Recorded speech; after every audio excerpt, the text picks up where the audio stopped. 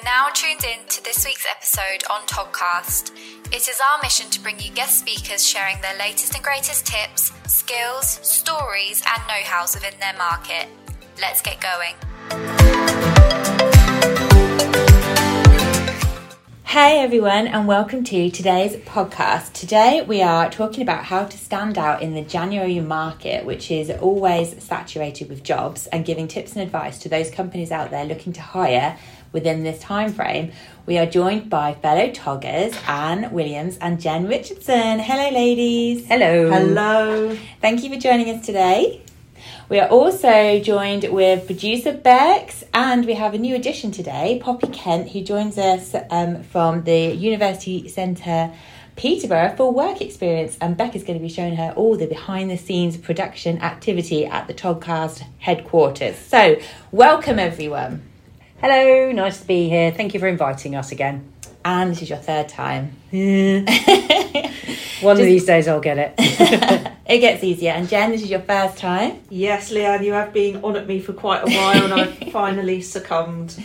But this is such a great topic because this happens every year. Last year we did a podcast helping candidates out in the job market, so why not help the clients out this year? It's a busy time of year.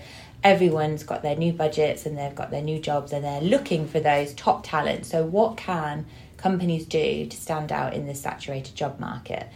Where do you want to start, ladies? I think the first thing to start with is always how you put yourself out to the market to stand apart from candidates. It sounds obvious, but it's something that a lot of people fall at the first hurdle with. So it is about the branding of the employer, what they have to offer, and what's in it for the candidate. It's very much a two-way stretch these days, and I think that has to be paramount in all employers' minds, that it's not just about what they can get from it, but what the candidate can get from it on the other side of the fence. Absolutely right. And candidates these days are actually after a lot more than just a salary. They're looking far more into benefits and just the overall culture of a business. So thinking of all of those kind of things when you're coming into the market with a job is really important. So how would clients or any companies get that across? Would that be in the job description potentially, or do you think it should be a bit further afield, like if the candidate was going to be researching all these companies that they're looking into, do you think it should be on their social, on their websites? I think it's a bit of everything, and not to toot the horn of a recruiter, but I think that's where we can really help a client, because you can have the best branding in the world, but putting the personality on the business is something that has to be done on an individual basis. So yes, branding is very important. Social presence is incredibly important as well. I think where we were 3 years ago, pre-COVID, we're in a completely different space. And I think candidates are a lot more savvy about what they're going into. They're not just looking for a job. They want a career. They want an experience. They want to feel valued. So it's also about the add-ons that an employer will give them, not only the benefits, holiday, that sort of basic, but also the work-life balance, the value that they could bring to the company, the future prospects, stuff that we would probably take for granted. But I think it's about how you put that forward to a candidate from a client's perspective, and there's only so much an advert on a job board can do. Yeah, I agree, and it's very, there's many more dimensions than just a job advert or description. And as Anne says, not to toot our own horn, but the abilities that we have here to be able to meet with our clients, know many of them very, very well, and to be able to experience that culture firsthand by spending time visiting sites, even going into the rooms where people would be working, in knowing that they play Radio 1, that kind of thing. We can really tell you what it is like to work there, from having that first-hand experience with a client. You're never going to get that just from a job ad. No. And we really, knowing our clients as well as we do, are able to really sell that on to a potential candidate.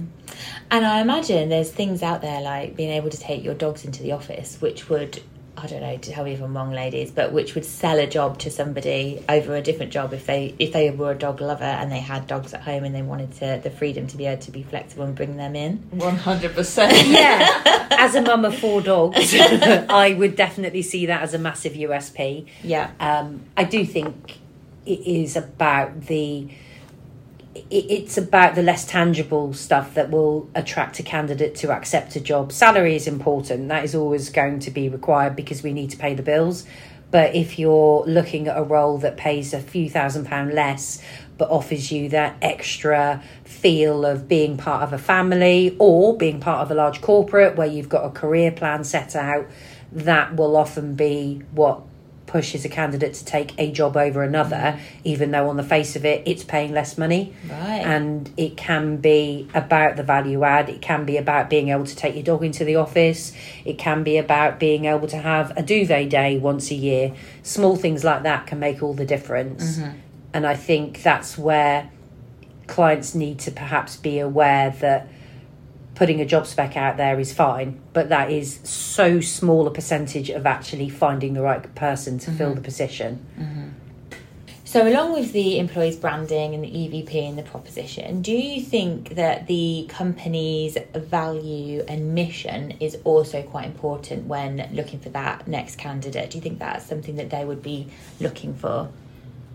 Very much so. I think values and companies that actually stick to those values as well is important, and they need to make sure that is well publicised, as we've already said, on social media and website, and explaining that in a recruitment process, what's really important to that organisation. I work with a lot of clients who are working on sustainability, environmentally friendly projects.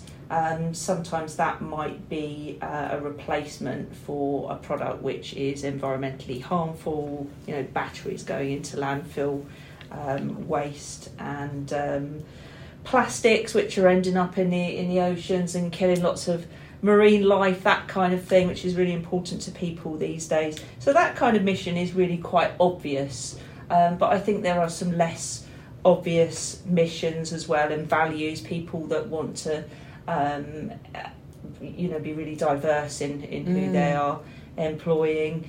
I shouldn't really say employing, who they want on their team, and they want to encourage people that might not find it that easy to get into various organisations. Yeah, I think that's a good point, because if candidates can relate to the values of the company, then they might really want to work there because they feel like they can have an impact in the environment. Or so in this January market where, there's loads of different companies all bidding for the same talent, it's quite difficult, would you say, for companies to know what an attractive package would look like? I think there are some companies that are blessed with options that are unending. You look at some of the really large businesses, which we don't really work with because of their corporate entity, but Facebook, Google, those sorts of businesses, their benefits are never ending. And that's fantastic.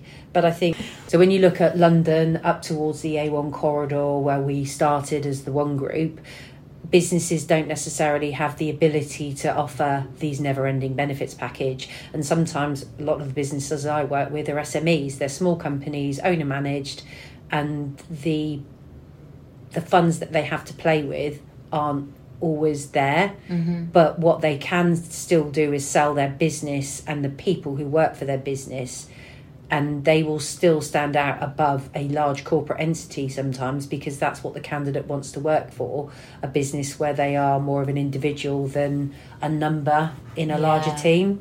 It's horses for courses, but I do think it's not just about the value of the package. It depends where you are in your career as well. If you've got a family to support and perhaps you're the only person working, you do have to look at the add-ons such as health insurance, the like. but a small company that turns over £2 million a year probably can't afford to pay health insurance for every single employee. So it's just weighing up the pros and cons. But there's a home for everybody, in my opinion, and there is a job for everybody, and it's finding the right fit for those candidates and those clients. I agree, Anne. These benefits which are very visible that we see every day on adverts, talking about health cover and extra holiday and things like that are all really, really valuable to lots of people. But nothing can really, really beat, I think, the vibe that you can get with certain organisations. And you can't really sell those as benefits, but a truly sort of inclusive company culture where you really embrace, no matter what diverse background you might come from, caring people that they know when something's wrong, and the company's not too big when people know when someone's just not right and can take them to one side and find out how things are going. You can't describe those kind of things as benefits, but it is really, really important, and that's what we're talking about with culture and how companies really expressing that they have that kind of culture, and ourselves as well, partnering with those that we can really, as I say, sell that to a potential candidate as well. Those things are, in my opinion, just as important, if not more important, than, say, a health cover. Yeah, and actually you made a really good point earlier when you said that because you can go to these places and speak to everybody and get a vibe for that culture, then when you're speaking to candidates about the job, you can really sell them firsthand what it's like to work there. Whereas if they didn't use a recruitment agency, then that candidate would be going into the office in that interview environment where it might not be natural and, as easy as what it would normally be. So they might not get an actual sense of what the culture is actually like. Well, your example of a dog-friendly office is brilliant for me, for Jen, for all of us who like dogs. But what if you're petrified of dogs and you've gone for an interview and you were unaware that in reception is a wonderful little pooch that you're scared to death of? Yeah, that's small true. Things like that make all the difference. And horses for courses, again, if you don't like dogs, you don't like dogs, and I totally get that. And just because other people do doesn't mean to say you should have to, but it would immediately put you on the back foot if you went for an interview without that previous information, where I perhaps would say, Jen, do you like dogs? You said, no, I'm really scared of them. Absolutely, right. We'll cross that job off the list. We'll cross that client off the list. I wonder whether there's a cat-friendly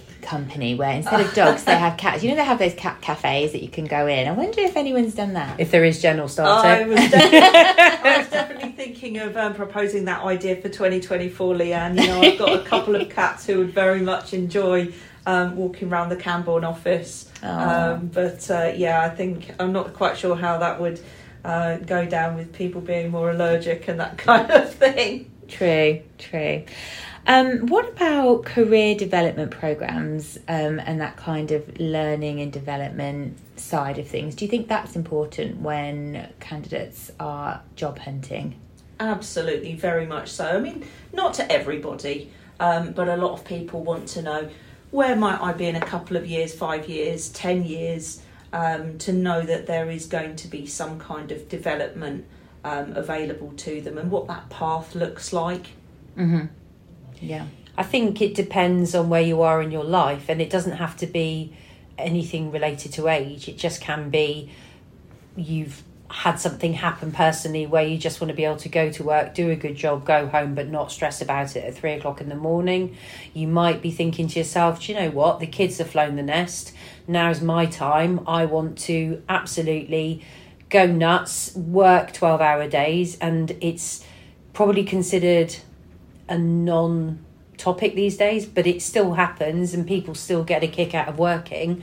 And if that's what somebody's looking for, then there will be companies that are a bit more high octane. Maybe they're going on a massive growth spurt and therefore they need people to be present.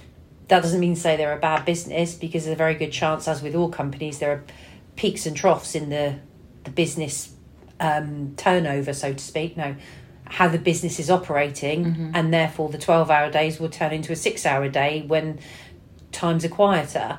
I think it's all about what the candidate's looking for, and that's where we as recruiters, and this isn't to bring it back to us, but it is going to come back to us, we can suss out what this person wants. If I spoke to you, Leanne, 10 years ago, you were probably looking for a different work-life balance to the one you've got now. Definitely. And personally, when I've got a puppy, I need to be more present at home than when my puppy is 2 years old, maybe. I had a puppy 10 years ago. Oh. Well, so yeah. A puppy and a daughter. Yes. Wowzers.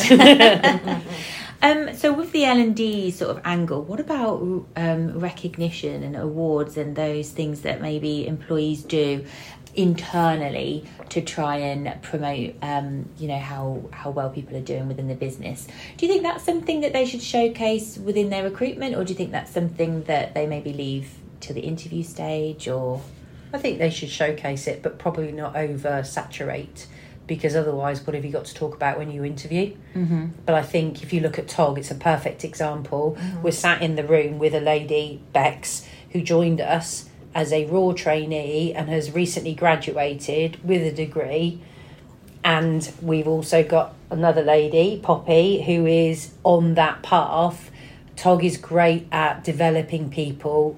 They don't just recruit people like Jen and I who've got loads of experience. And we do talk about our Zero to TOG. We do talk about our campaign where we basically bring people through from zero to no experience to being an experienced recruiter. But we don't push it down people's throats. It's getting the balance, because we also want to attract people to realise that we will support them, but we don't want to make it look as if that's all we do. So if I were looking for a role as an experienced recruiter, would I go to TOG? Well, no, because they like to recruit people with no experience. Right. So it's balancing it. Yeah. And it's just showing that we have a plethora of opportunities, regardless of age, experience, everything. If you've got the right attitude and aptitude at TOG, as an example, there's a job here for you. And I would hope that most companies would have the same approach, although there are certain jobs that you have to do with certain experiences. Yeah. And what about if the company's won their own awards, or they've been recognised for an industry standard of something? We were quite lucky this year to win some awards of our own, but would that be something that companies should shout about in the recruitment process to try and attract those candidates? 100%. They got those awards for a reason, just as we have, and there's all kind of awards and recognitions that companies that can gain, such as there's the Times 100 best employers, and I work with a few clients that have that, can boast that as well. So that's something I will always mention.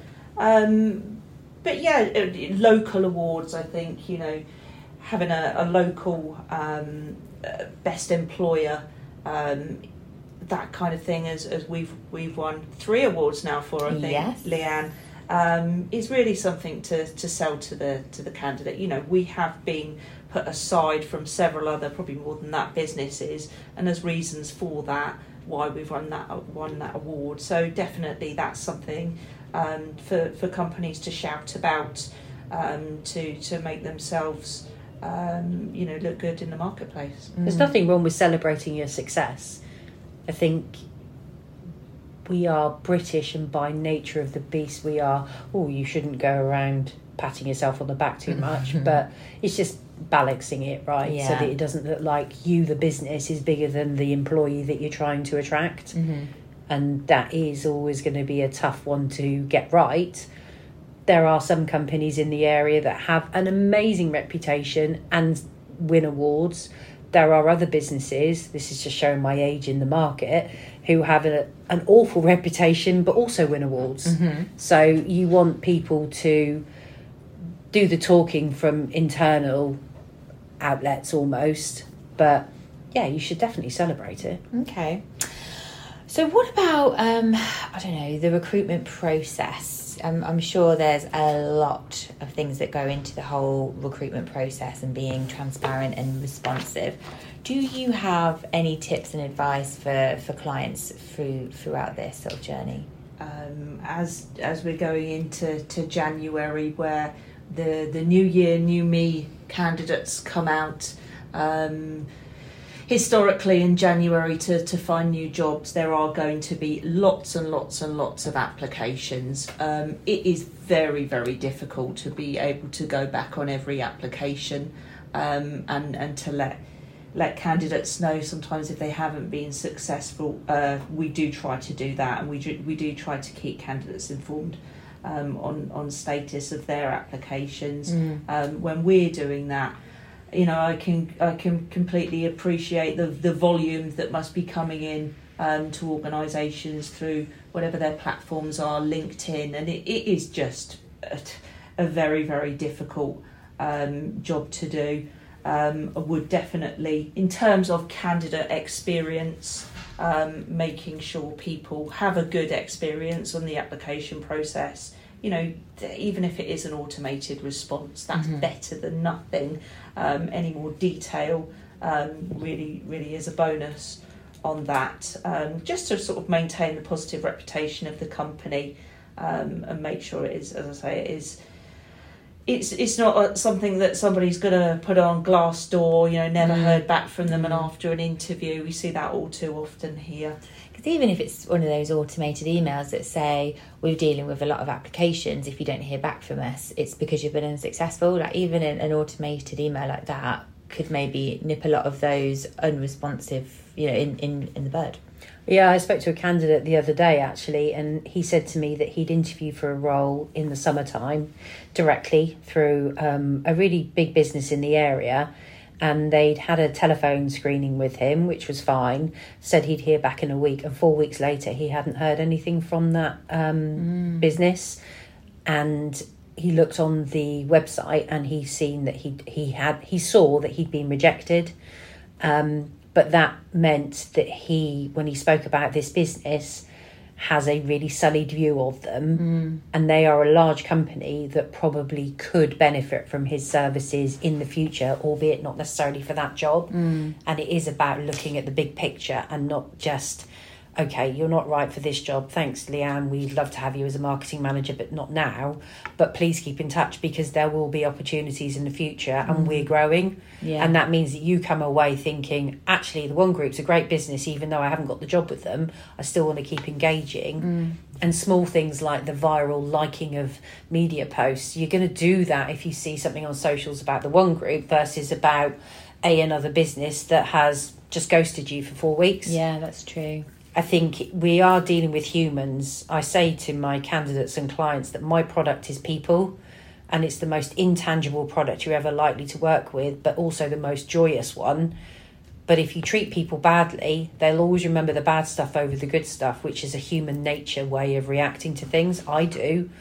I don't remember the good stuff as well as the bad stuff is the bit that sticks in my mind.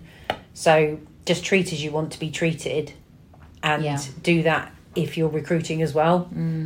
I think that's a really good point. And we live in a small area. When you look at London up towards East Anglia versus London as a whole, you can recruit for a job in London and probably never encounter that candidate ever again. If you recruit for a job where I recruit in Huntingdon, there's a good chance that where I recruit in Huntingdon will eventually, that person might move to Cambridge. And they'll be thinking, well, the One Group aren't very good if I've not given them a good service, even though I would probably not work with them. So just be human. Yeah. Treat people properly. Well, we've discussed an awful lot today, which has been really good. Is there anything else that either of you would like to add before we move on to the final task? I think getting ahead of the game as early as possible is a good thing to do at this time of year. A lot of people think that we all go to sleep in December and we stop working and it's all about January. That is very much not the case. Anne, like me, I'm sure you've got plenty of people going out to interview at the moment, and some in that last week before Christmas. So there's still a lot of activity out there. If you were thinking of waiting until January, either as a candidate or looking to hire somebody, why wait? Why not get ahead of that crazy rush now, or at least have a chat to us about that job that you're looking to hire in the new year, so we can start talking now and planning to get those interviews sorted for you. I also think between Christmas and New Year, after Christmas Day and Boxing Day, people's minds turn to the next stage of their life, which is New Year's. If you're that person, I'm not, because it never works out as well as I expected New Year's. It's always a disappointment. Yeah, it is, very much so. But I think that break that most of us have enforced, which is really nice, gives us time for pause and to think, right, what do I want to do next? Don't wait until January. There's always email, there's always telephone calls, and there's always too much Christmas TV and boredom with your family. So I love a Christmas film. Yeah, I do. I love a Home Alone. Well, thank you so much, ladies. This has been such a great conversation. Hopefully it's been really helpful to all those companies out there that are going to be putting out jobs in the January market. Or before. Before. So to wrap up this TOGcast then, we like to end on the one word, which is one word from all of our guests. Just to sort of sum up the session and to leave something with everyone to ponder and think about for the rest of the day. I like to go first, and to quote you, Anne, earlier you said home for everyone, which I absolutely loved, and so that's going to be my one word, although it is 3. Poppy, what's your word? My one word was talent. Amazing, thank you, Poppy. Bex? Be active. Love it. And Jen? I was going to say turkey, but I think I'm going to say responsive, based off the needs of the market, what people are actually looking for, and of course responsive to applications. Yeah, I do like turkey though. And Anne? Communication. Yeah. Keep it open, whatever the end is. Yeah. Brilliant. Well, thank you so much, ladies, and thank you all for listening today. Please subscribe to TOGcast so you never miss an episode, and make sure you catch up on all our previous episodes. Thanks, everyone. Bye. Thank you. Bye. That's a wrap for this week's episode. If you want to be our next guest speaker on TOGcast, then get in touch with the One Group, and don't forget to subscribe. We would hate for you to miss the next one.